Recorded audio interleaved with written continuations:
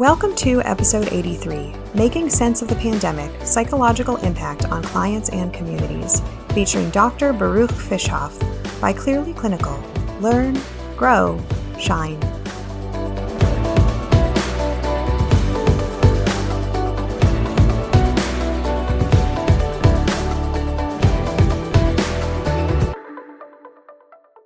Hello to our listeners. Today we are joined by somebody very important in today's situation, I guess, and what's happening in the world. Today we're going to be talking about the coronavirus pandemic and specifically pandemics and how the community at large responds to them psychologically and how we can both support the health of ourselves and of our clients in responding to this changing environment. Today we have Dr. Baruch Fischhoff with us, and he is a university professor at Carnegie Mellon. He has a number of specializations in public health and in the area of pandemics. Thank you so much for joining us, Baruch. We are honored to have you. Oh, thank you for having me. So why don't you tell us a little bit more about your background and how you came to have such a unique and now pertinent specialization? Oh, okay. Well, thanks. So I grew up in Detroit. I did a degree in math and at Wayne State University, and then my wife and I moved to Israel, thinking that we were going to live on a kibbutz for the rest of our life, and she, being the sensible one in our family, decided it wasn't a great idea. So we moved to Jerusalem, and I had the unusual, kind of remarkable opportunity to study with Daniel Kahneman and Amos Tversky, who were my dissertation advisors. Some people may know Kahneman's book, Thinking Fast and Slow. And then we moved to Eugene, Oregon. We lived for 13 years, where I worked with Paul Slovic and Sarah Lichtenstein, just as the field of judgment and decision-making was taking off. And most people in the field ended up in business schools, and Paul, Sarah, and I ended up working on public sector problems. And then I've been at Carnegie Mellon for 30-some years, and I'm like to work at the intersection where we have to understand the science of a problem before understanding the people who, in order to understand the reality that people are facing when they need to make decisions about it. So I've had the opportunity to work on a very wide variety of problems: health, safety, environment, nuclear power, sexual assault, breast cancer. And in the pandemic area, I've been part of research on SARS, H5N1 or avian flu, and Ebola. And in all of these situations, and sometimes we're the same people facing these varied decisions. We build up some knowledge about each specific area, but in the end, we're the same people trying to live our lives. So anyways, I've been working on a large variety of these things. I've I guess had some professional success. I'm a member of the National Academy of Sciences and the National Academy of Medicine, although I'm not a medical doctor. And I'm happy to be able to help here. This is, the public supports our work. If this is a chance to give back, I'm happy to do it. Thank you so much. So you have a doctorate in psychology and a very unique perspective then coming at this, as you said, kind of the intersection, the confluence of these different ideas. Why don't you start by telling us, number one, what is a pandemic? And how did we get here, as we're talking about specifically coronavirus, but pandemics in general? Well, there's an official definition of pandemics that is held by various bureaucratic organizations and have their own somewhat obscure and somewhat changing rules for deciding when to call something a pandemic. It's actually one of those places where the official communications end up confusing people. And or recently we've had emergency declarations by different states, and you would think that this is a great cause for alarm, but I think in all cases it has just been a bureaucratic decision that releases funds that wouldn't be available otherwise.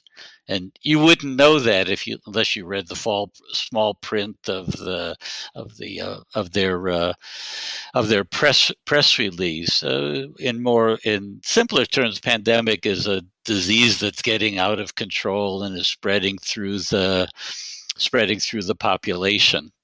And when we're thinking of a pandemic, of course, all of us are, as you said, experiencing this ourselves and then also watching it in our immediate communities in different states and looking at different countries. And we in the United States were watching what was happening across various oceans and then wondering when it was going to get here. What's some of the background surrounding the psychology of pandemics, if you will? Like, how do people respond to this kind of unusual state of living? Yeah. Well, we haven't ever had anything like this in the lifetime of people alive today, unless they've been they've been exposed to Ebola or happen to be near the epicenter of the swine flu pandemic. So most people haven't had this kind of experience in terms of being directly threatened or being told that it's coming your way. So it's sometimes viscerally a different experience than we've had before, and intellectually, it's something that. In some ways, it's like any new problem that shows up, and people need to, try to make sense out of it. And when they try to make sense out of it, they can turn to some authorities to try to get a clear picture. And in this case, that's been missing. If you look to political leaders, we've had conflicting opinions, or you can turn to the news media, which I think have provided a vital role here in trying to figure out what's on people's minds, how to get it to them in terms that they can understand. And I think that's actually typically been the case in various crises, that these sort of crises are predictable. That is, we've had, pandemics or almost pandemics that I've mentioned before. And each time there's a call for better preparation of our health services and our mental health services. Each time there's a call for prepared communication, so we get tested messages out to people. And over the last 20 years in the United States, we've had less and less preparation. We've had fewer and fewer resources that have gone to the public health system. So we end up being, I think, inappropriately caught flat-footed. And I think that part of what people are sensing is that we as a society, for whatever political or economic or bureaucratic reasons, are not as prepared as we should be, in ways that have left everybody vulnerable. I think you hit on an important point there, which is the struggles with infrastructure, that at the point that something happens, then there's this sense of panic and chaos because we're not confident in the systems as they exist. I know even in my area, it's like, well, which school is closing? And, when is it going to happen next? To kind of this domino effect instead of a unified response that would have been instituted had there been more infrastructure. When we're looking to get advice as consumers and as professionals about what's going on, who do we listen to? Who do we believe? What resources do you feel, based on your experience and your education, are the most reliable? If somebody asks me, I recommend, find a very small number of responsible print media. People will know which ones they trust. Your local health department, which has all the information from the national health department, from the national sources, can tailor it to the local environment, and is probably less subject to political forces, and I would recommend not watching very much TV, or only watching TV in order to see what it tells you about the players. That in terms of information about a pandemic, it doesn't change very quickly. Like if you checked your print sources a few times, once a day, you'd probably know about all you needed to know. I have colleagues at Roxanne Cohen Silver, Allison Holman, Dana Garfin, and at UC Irvine who have been studying the effects of how people respond to stressful events, and have found that two of the best predictors, or the two best predictors, are how vulnerable they are in their own lives, either just where they are in their lives or what previous stresses they have had in general. And the second best predictor is how much TV they watch. And their explanation is that the expertise of people in TV, that how they make their living, is in grabbing our emotions and keeping us through the next commercial break. And having those informations being played for an extended period of time takes a toll. Sometimes you see images or hear things that are difficult to forget, don't do you any good, and you just as soon have not heard them. And then TV is occasionally has some, very good explanations, and they do have some gifted communicators on technical information, but it's a very slow way of gathering information. If you can read a little, that's good. So that's what I would do in terms of getting information, and I would shut off social media as a source of information, but stay in social media in terms of, seeing how people are feeling, helping them to cope with this, but not to believe anything that hasn't somehow been vetted by a scientific source. Thank you. I really appreciate that guidance and the idea that these things don't move that quickly. And certainly I've seen in the community people voraciously consuming information that by and large doesn't change that fast. And so there's this inundation with data and information coming at us that can seem all consuming. I think what you brought up about not just the vulnerability, but how much TV somebody is watching is a really good point. And for us as practitioners to even ask clients that, how much are you reading about this, and how are the other parts of your life progressing outside of the pandemic? When it comes to consuming this information, for those people who are particularly vulnerable right now and are watching more TV, what are some common responses that they might experience in terms of their feelings and their behaviors? I mean, one of the things in our lives, we're accustomed to making decisions under conditions of uncertainty and to taking risks because that's just part of life, but we would rather not. So there is a desire to find some certainty both about the world and some certainty about ourselves. What trade-offs do we really want to make?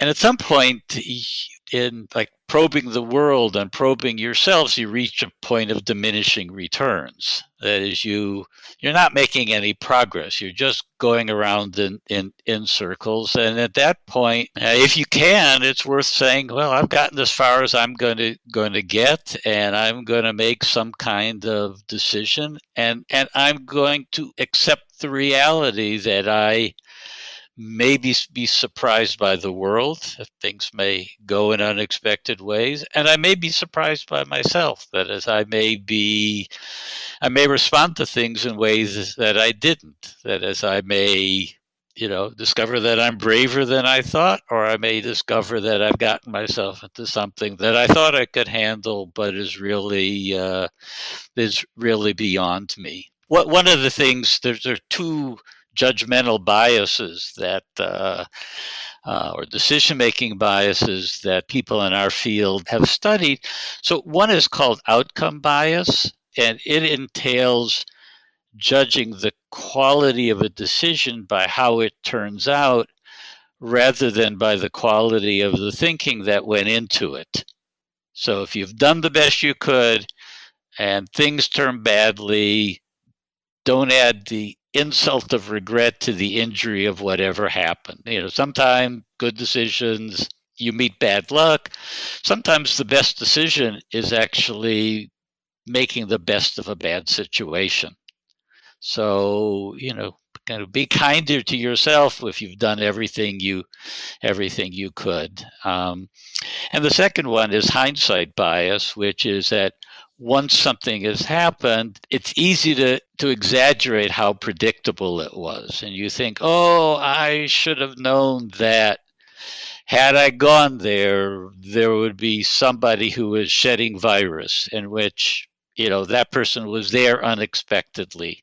And you had done your due diligence about anticipating the situation, and it somehow turned out differently. So, if you can sort of remember where you were and what you did when you made the decision, that you can protect yourself against being too hard on yourself.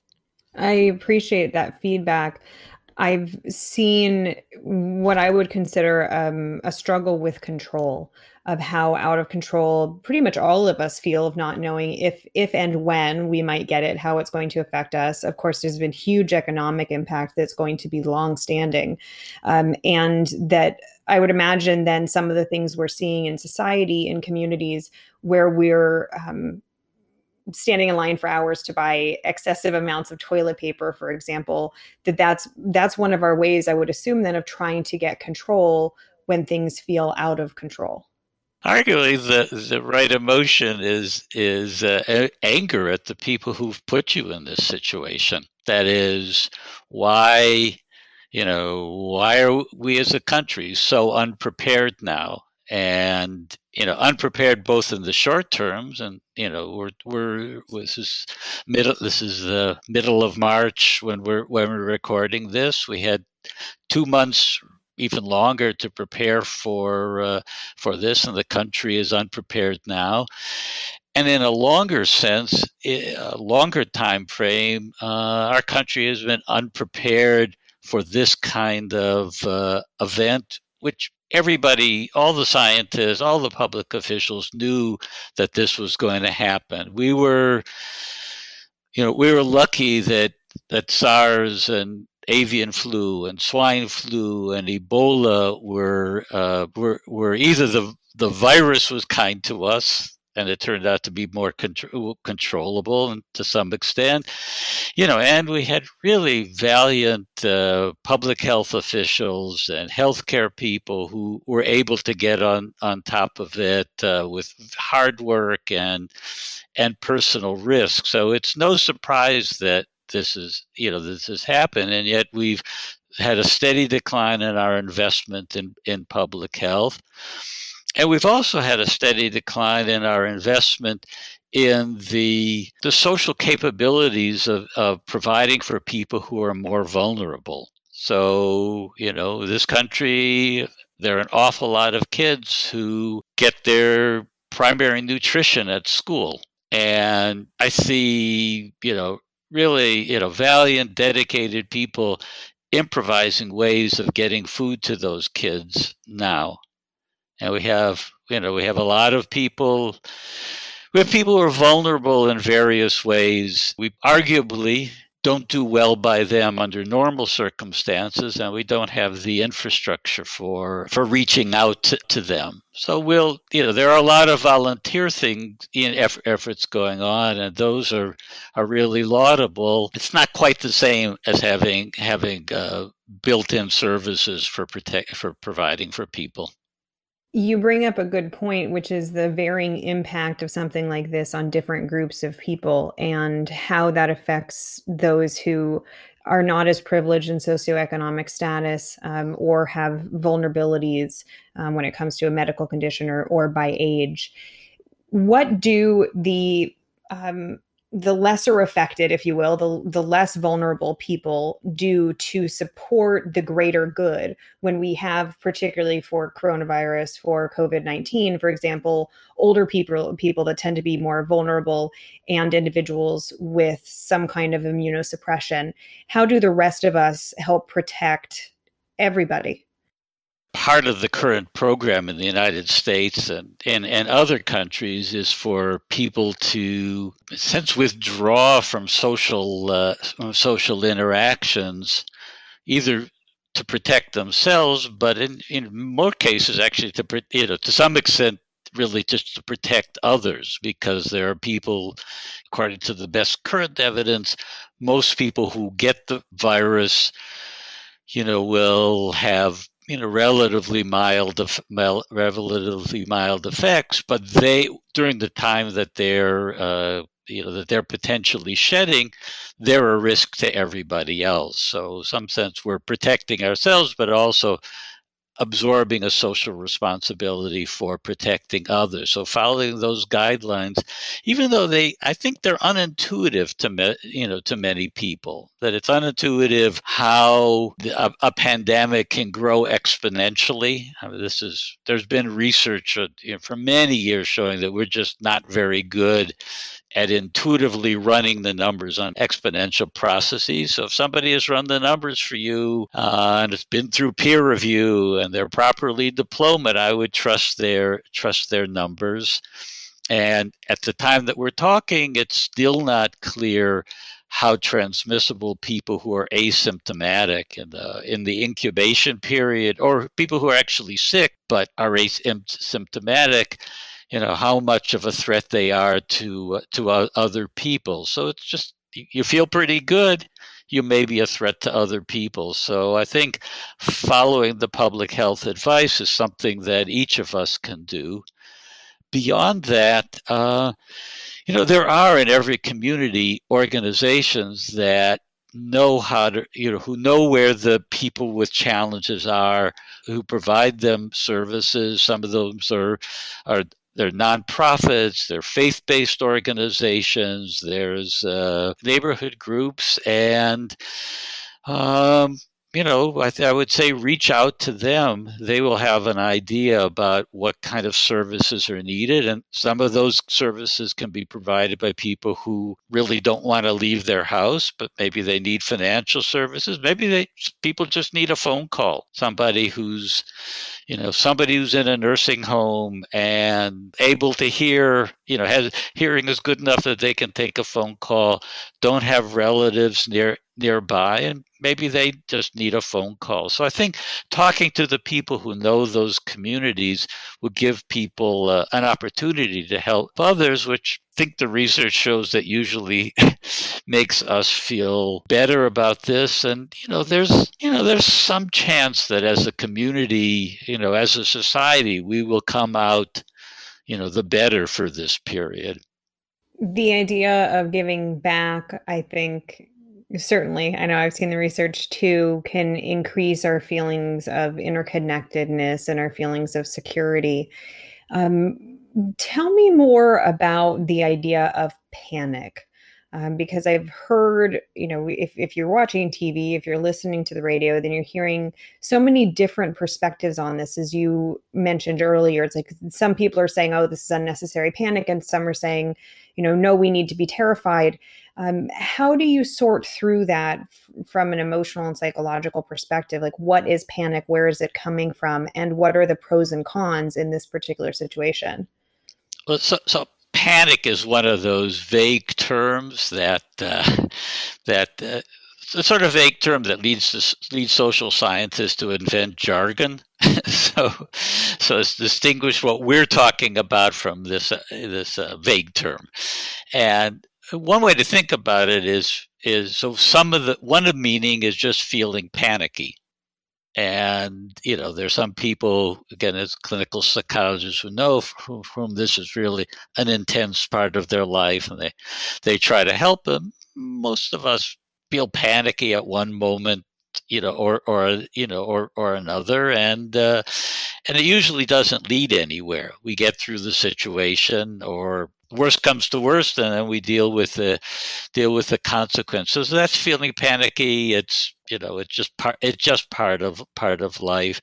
I think that the kind of panic that some people have in mind is people losing their sort of losing their grip, and abandoning other people, violating social norms, and that this is something that sociologists study because it's a group phenomenon rather than an individual phenomenon.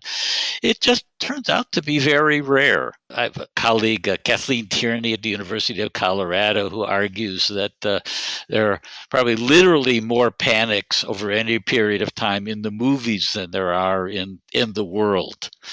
And one of the examples, first meeting I went to after 9/11 was the Human Factors and Ergonomics Society. And I met somebody there who was an expert in egress, that is how people get out of buildings. And he said that the preliminary calculations were that the egress from the World Trade Center had exceeded the theoretical limits. And the way they modeled egress is as a fluid dynamic process. That is, they view people as a fluid flowing through a confined space. How quickly people flow depends on how viscous they are, in a sense, how smoothly they go through. And maybe I'm pushing this metaphor a little far, but in his interpretation, that people under those extreme circumstances, people were unusually helpful for one another, and more people got out of the building than was theoretically expected, despite some of them helping disabled people along, the first responders climbing to their death. And then after that, we have people have the image of people running in the streets below in order to get away. And again, that was a very organized, heroic, under the circumstances, evacuation that again saved many lives of the people who had gotten out of the area. So with Kathleen, the sociologists find that panic is very rare, and there's actually a literature in sociology on what they call the myth of panic. So she said, well, where does this belief in panic come from? So some of it is from a kind of a casual analysis of human behavior. So you see people running in the streets and you say, wow, they look panicky. And then if you sort of thought about it a little bit more, you would say, no, actually they're doing just what they should be doing, getting out as quickly as they can, helping one another, not stepping on one another, and then the sociologists, some of them argue that actually the myth of panic, so that's a cognitive reason for believing in it. It looks appearances are deceiving.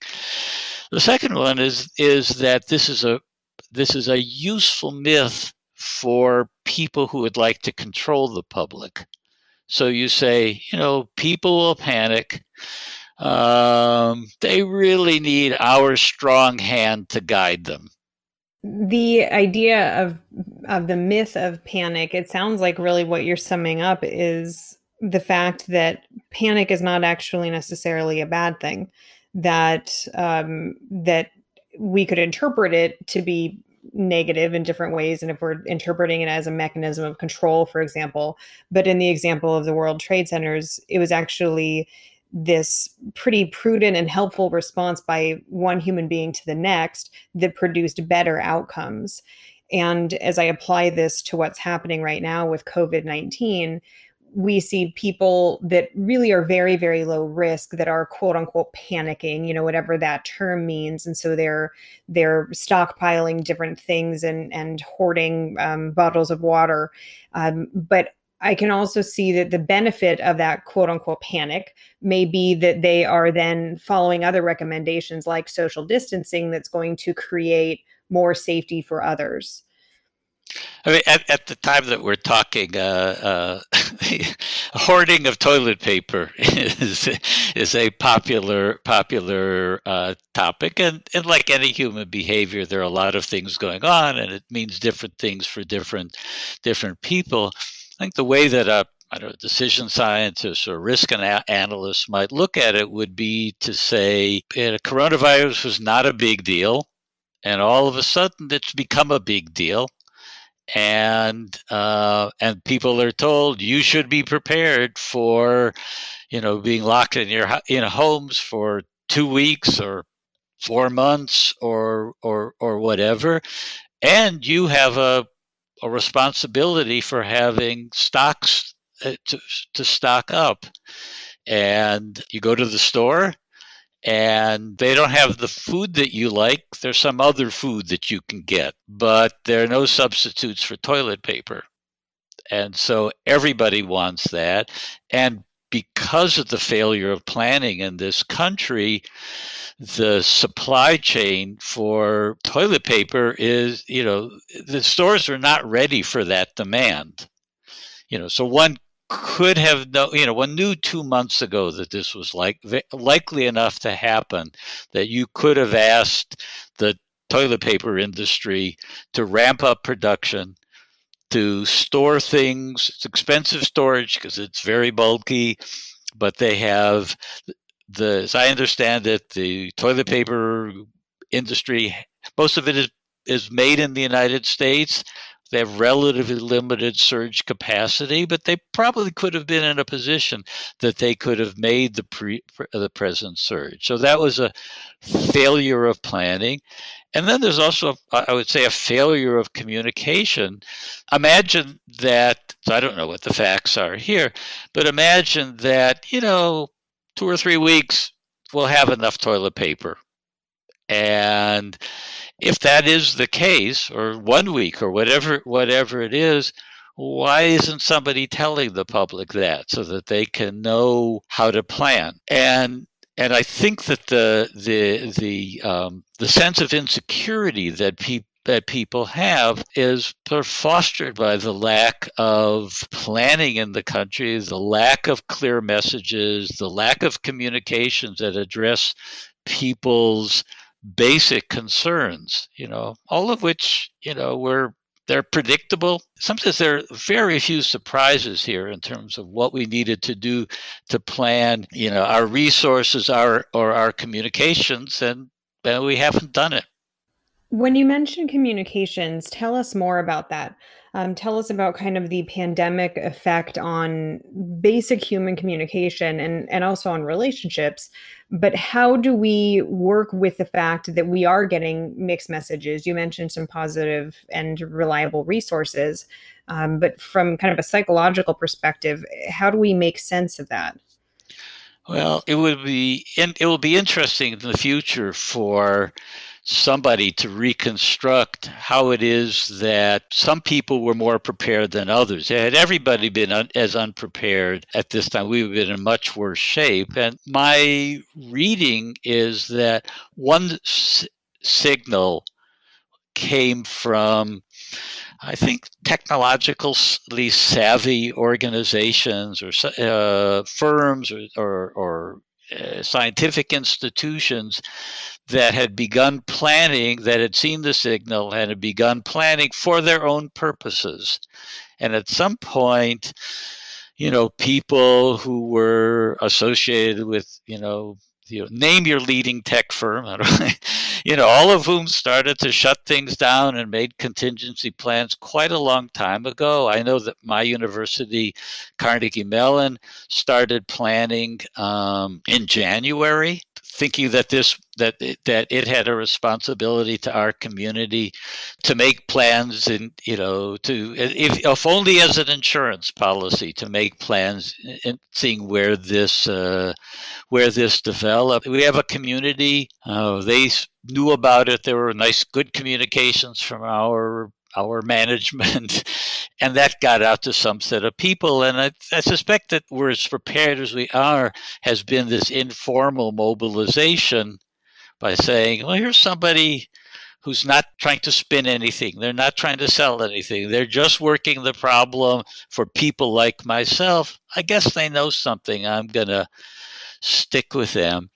I would give my university credit, and I'm sure this is true other places, that from the very beginning, they have had very inclusive messages. So we have a fair number of foreign students, particularly from China. It was apparent early on, and as early as January, that some of them were experiencing ethnic discrimination. And so all of the communications had, expressions of solidarity, that the institution was committed to all of the members of its community, which I think valuable to the people who were being included, and gave other people language, and a frame of reference that they could carry on in their lives. And then there's kind of informal dissemination for how people thought about this situation. In terms of the dissemination of information and then the reaction to it, one of the things that I've seen that's been interesting, and so, as you're stating, kind of a lack of cohesive direction from the powers that be. So it's kind of reminded me of Who's on First, or the Tin Man in The Wizard of Oz, going both directions at once. And this conflict that I assume has contributed to the chaos, to the sense of panic, if you will, to use that word again, but the sense of discontent and, oh my goodness, what are we going to do about it? So now that we're here, that it has descended upon us, so to speak, and now it's spreading. What do we do as individuals and as communities to respond to this in a way that's prudent and effective? Yeah.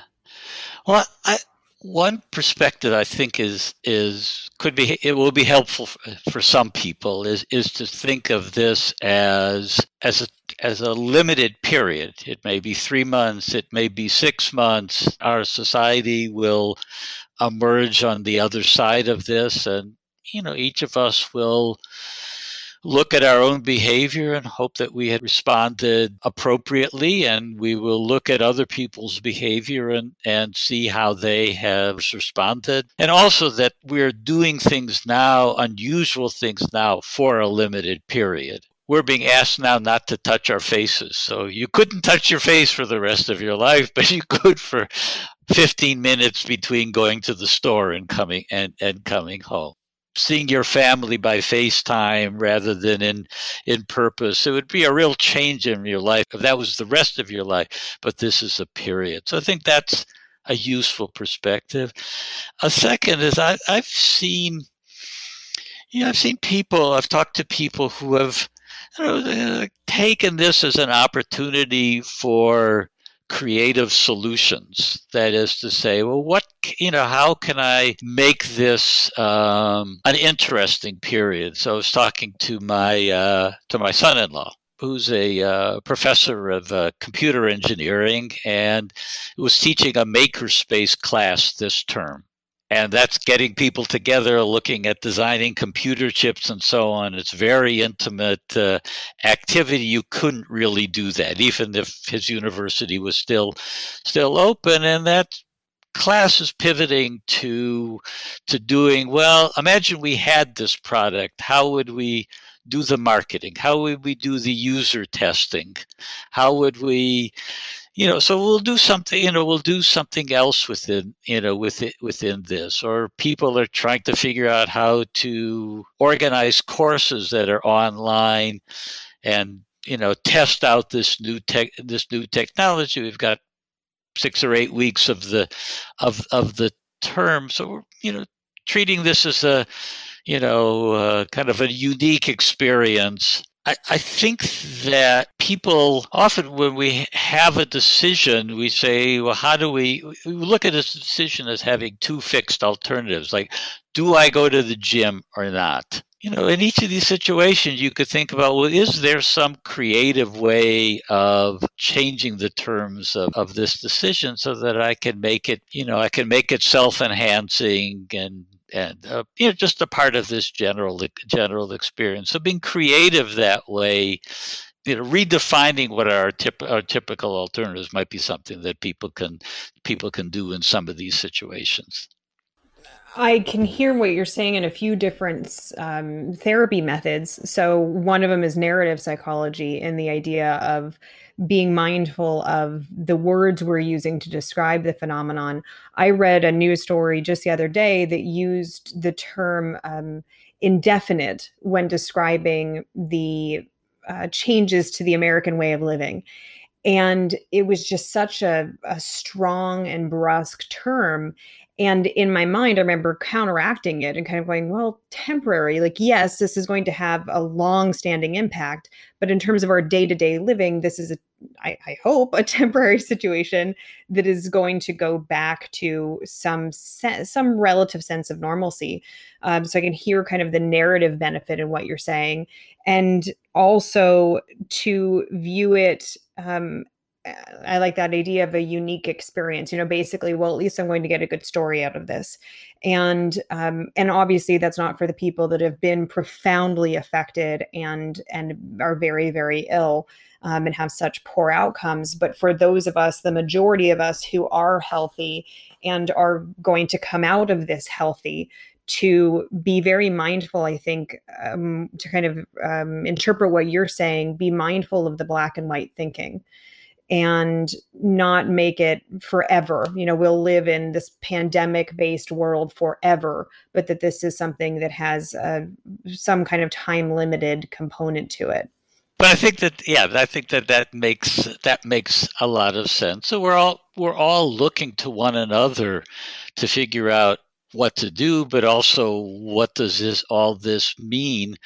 And if you've got a good idea or a good way to think about it, a good set of terms, I think that's people will obviously find meaning in different ways, but these kind of discussions about mutually supportive ways of doing it, I think sharing things that people find useful, places where they've been able to help, people that are particularly vulnerable, what they've really never had the time before. They have a little more time now, never really thought about it that much. Thought that, well, there's organizations or agencies that deal with it, but maybe let's see what I can do this time. Brings them in contact with other parts of the community that they might not have known. And for the worrying, you reach that point of diminishing returns fairly soon. So you might as well, fill up that time, try to fill up that time with something else. If you're older, great time to organize those family photos, create albums that you can share with other people, or whatever. Each of us will find, could be looking for things like that. I like that you're giving us some practical suggestions, because when I'm thinking of this and talking with clients about it, that idea that while they're experiencing this phenomenon, we are also experiencing it simultaneously. And so we're sharing this human experience. And you're giving us some practical ideas, like, here are some things that people can do. So not only how do we approach it as providers, as clinicians, but how do we support clients in limiting their consumption of news and of television that's related to any pandemic, but in this case, specifically talking about COVID-19, how do we work with them in therapy? So addressing the black and white thinking, trying to work on a temporary basis instead of a permanent basis. I think these are really practical concepts that are helpful, I know, for me, and helpful for our listeners, because so many of us feel kind of powerless. It just feels like this wave that we've gotten hit with. And while we're on that topic, kind of a powerlessness, what are the typical psychological responses to something like this? Like, how long do we stay in, oh my God, zone? And how long does it take us? Or just what are the general stages of responding to such a big life change that is likely temporary, but nonetheless? So I'm a cognitive psychologist. So what we think about is how do people understand things? And one term that we think about, one way that we organize some parts of the research are what are people's mental models of what's going on? And I suspect that in some places, you all do something similar. So, for example, the example I gave earlier of how TV works on you. So the results that my colleagues found, they had a good psychological explanation. They're flooding your channels, working your emotions, not giving you very much information. That would help to explain why the experience works and might strengthen your resolve to resist that temptation. Or another thing that we know from the research is that people are very good at making sense of anything that they hear. So you hear a crazy, conspiracy theory from a source you completely don't trust, and you think, well, you start to figure out how that might be true. And you may be resolved not to follow that line of thought, but then once it's in your mind, it may be churning there, and you'll find, you hear a scrap of evidence, you say, I heard a theory that fits with, just because that's the way the mind naturally works in terms of its sense-making properties. You really owe it to yourself not to listen, because you just can't shut it out once it's started.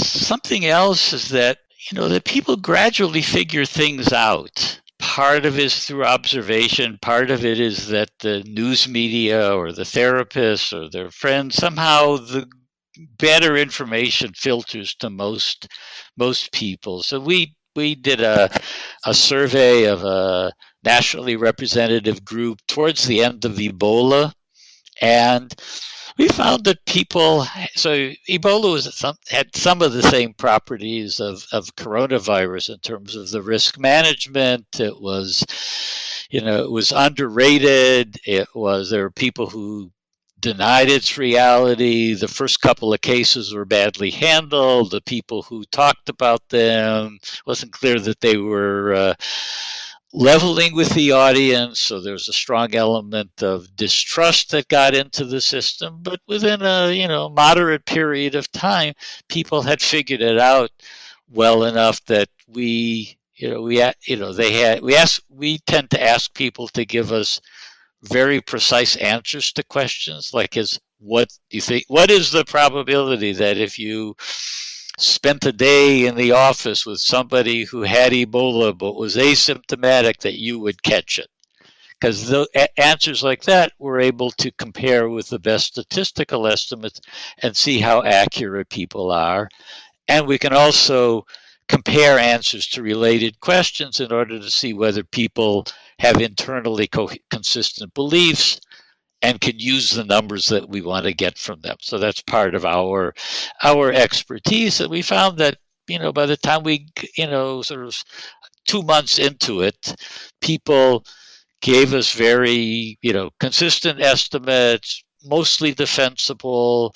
We even asked people, it's probably a number that maybe your listeners will have heard. We asked them for R0, which is the basic reproductive number. So it's like for every person who gets a disease, how many people will get it from them? And so if it's less than 1, then the disease is vanishing. If it's more than 1, then it grows at an exponential rate. And people gave to this very unusual question, which was not in the news media at all. It's much more in the news media now. People gave us very realistic answers. So people will begin to figure it out. They'll get some feeling for what the magnitudes are. They'll have a mental model that figures out. They'll have more of a feeling of cognitive control They'll know who to have some feeling about who to trust and who not to trust, and so they'll find patterns that will become new habits. So people will adapt. Not everybody, as again, as you all know, there's some people who are particularly vulnerable, and that their lives, psychologically are in turmoil, and other people whose lives in just the day-to-day living, making ends meet, getting food on the table, feeding their kids, whose lives will be disrupted, and we owe it to them to help them. But people will sort of figure out what's going on, and it may be something that they can't cope with. I'm really glad that you brought that up. I think that is very interesting and important information for us to have, particularly as mental health professionals.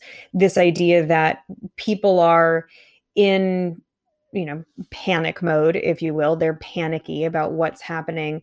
But you're saying, based on the research, by and large, people are going to figure it out. They're going to adjust to a new normal. They're going to figure out how this is actually working, how it's affecting them, who they can listen to, who they can't, and they will respond.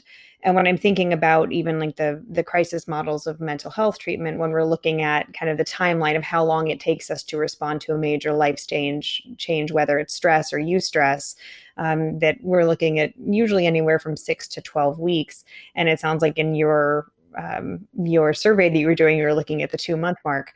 So I can hear the kind of overlap that's happening there. So when it comes to the practical side, not just the practical part of therapy and counseling with individuals, and obviously working with ourselves on our own fears about what's happening, what are practical steps we can take and encourage in our clients to keep ourselves safe and to keep others safe and healthy? Well, I think sort of going through the things that we've talked about, I say limiting yourself to a small number of trustworthy print sources for information, and being very disciplined about ignoring the rest, unless you want to find out who those people are. But even so, I would be disciplined. That will avoid you being misled. It'll reduce the chances of people working your emotions, and will also give you a feeling that, you really done all you could in trying to figure this out. And some limited time each day you'll devote to checking in on the virus, and the rest of the time you'll try to figure out how to find meaning for yourself in this period, how to help others, how to reach out for help. Recognizing that everybody else is under stress, including your therapist, and we're in this together. And then I think again, as I said earlier, I think we will all be judging ourselves and one another in terms of how well we did in this situation, given our material and psychological resources.